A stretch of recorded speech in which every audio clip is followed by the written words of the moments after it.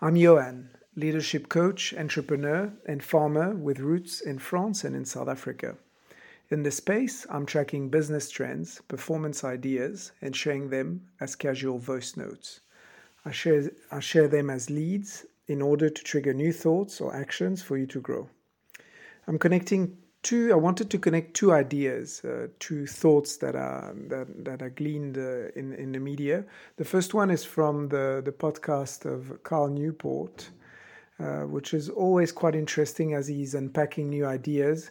And I think the title of the podcast was Would Cavemen Do To-Do Lists, which is quite self-explanatory for me. But let me unpack a little bit to explain what he meant. So he's obviously going to the period of the age of the hunter-gatherer, like hunter-gatherers, like many writers are doing these days. So it might be déjà vu, but it's actually not. And his take is fairly interesting.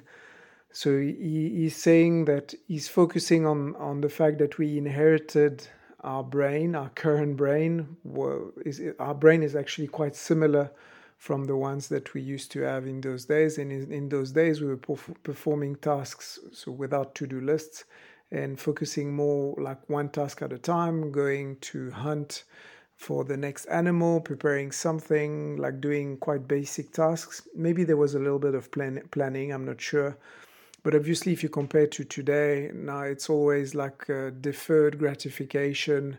It's always like very long to-do list. It's quite an industrial processes in many organizations, especially in the knowledge. If your work is like a knowledge type of work, like more, So in this field, it tends to be a bit like that.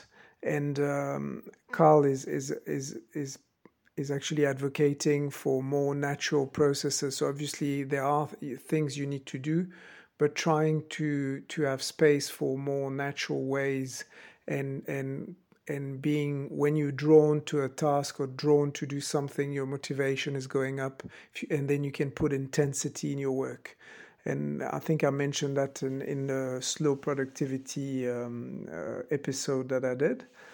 The other anecdote is from a rugby coach, a former Irish international rugby player, Ronan O'Gara, where he was being asked in an interview, and I felt it was quite interesting, about a new player that would be subbing for the regular one, playing like a number 10, I believe, in the Irish team. And he was asking, the journalist was asking, do you think that he'll try to kind of overplay or be a bit like thinking that he has an opportunity because the regular player is not actually playing?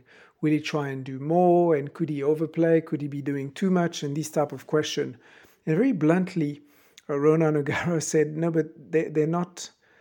This is not the way professional players at that level are thinking.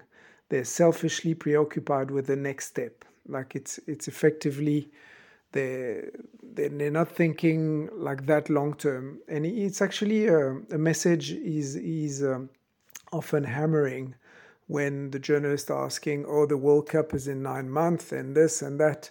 And he's usually bringing them back and saying, like, that's not how professional, high performance players and athletes are working. And that's something that I've witnessed a lot when I'm coaching athletes.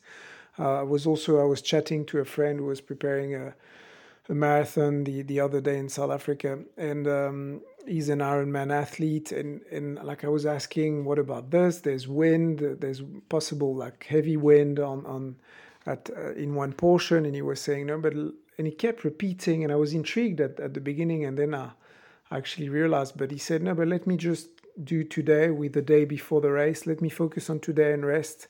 Then when I asked what about tomorrow morning, he said no, but tomorrow morning I'll just do the few Ks and see how it goes.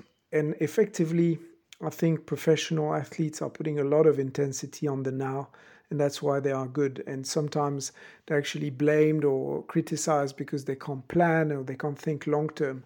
But that's because that's also the essence of high performance. And that's the takeaway I wanted to share, and the lead I wanted to offer. I mean, I'm obviously advocating for having a big why, a big planning, a big vision, going like seeing forward and planning steps, and that's obviously very important for your own performance, but also for your organization.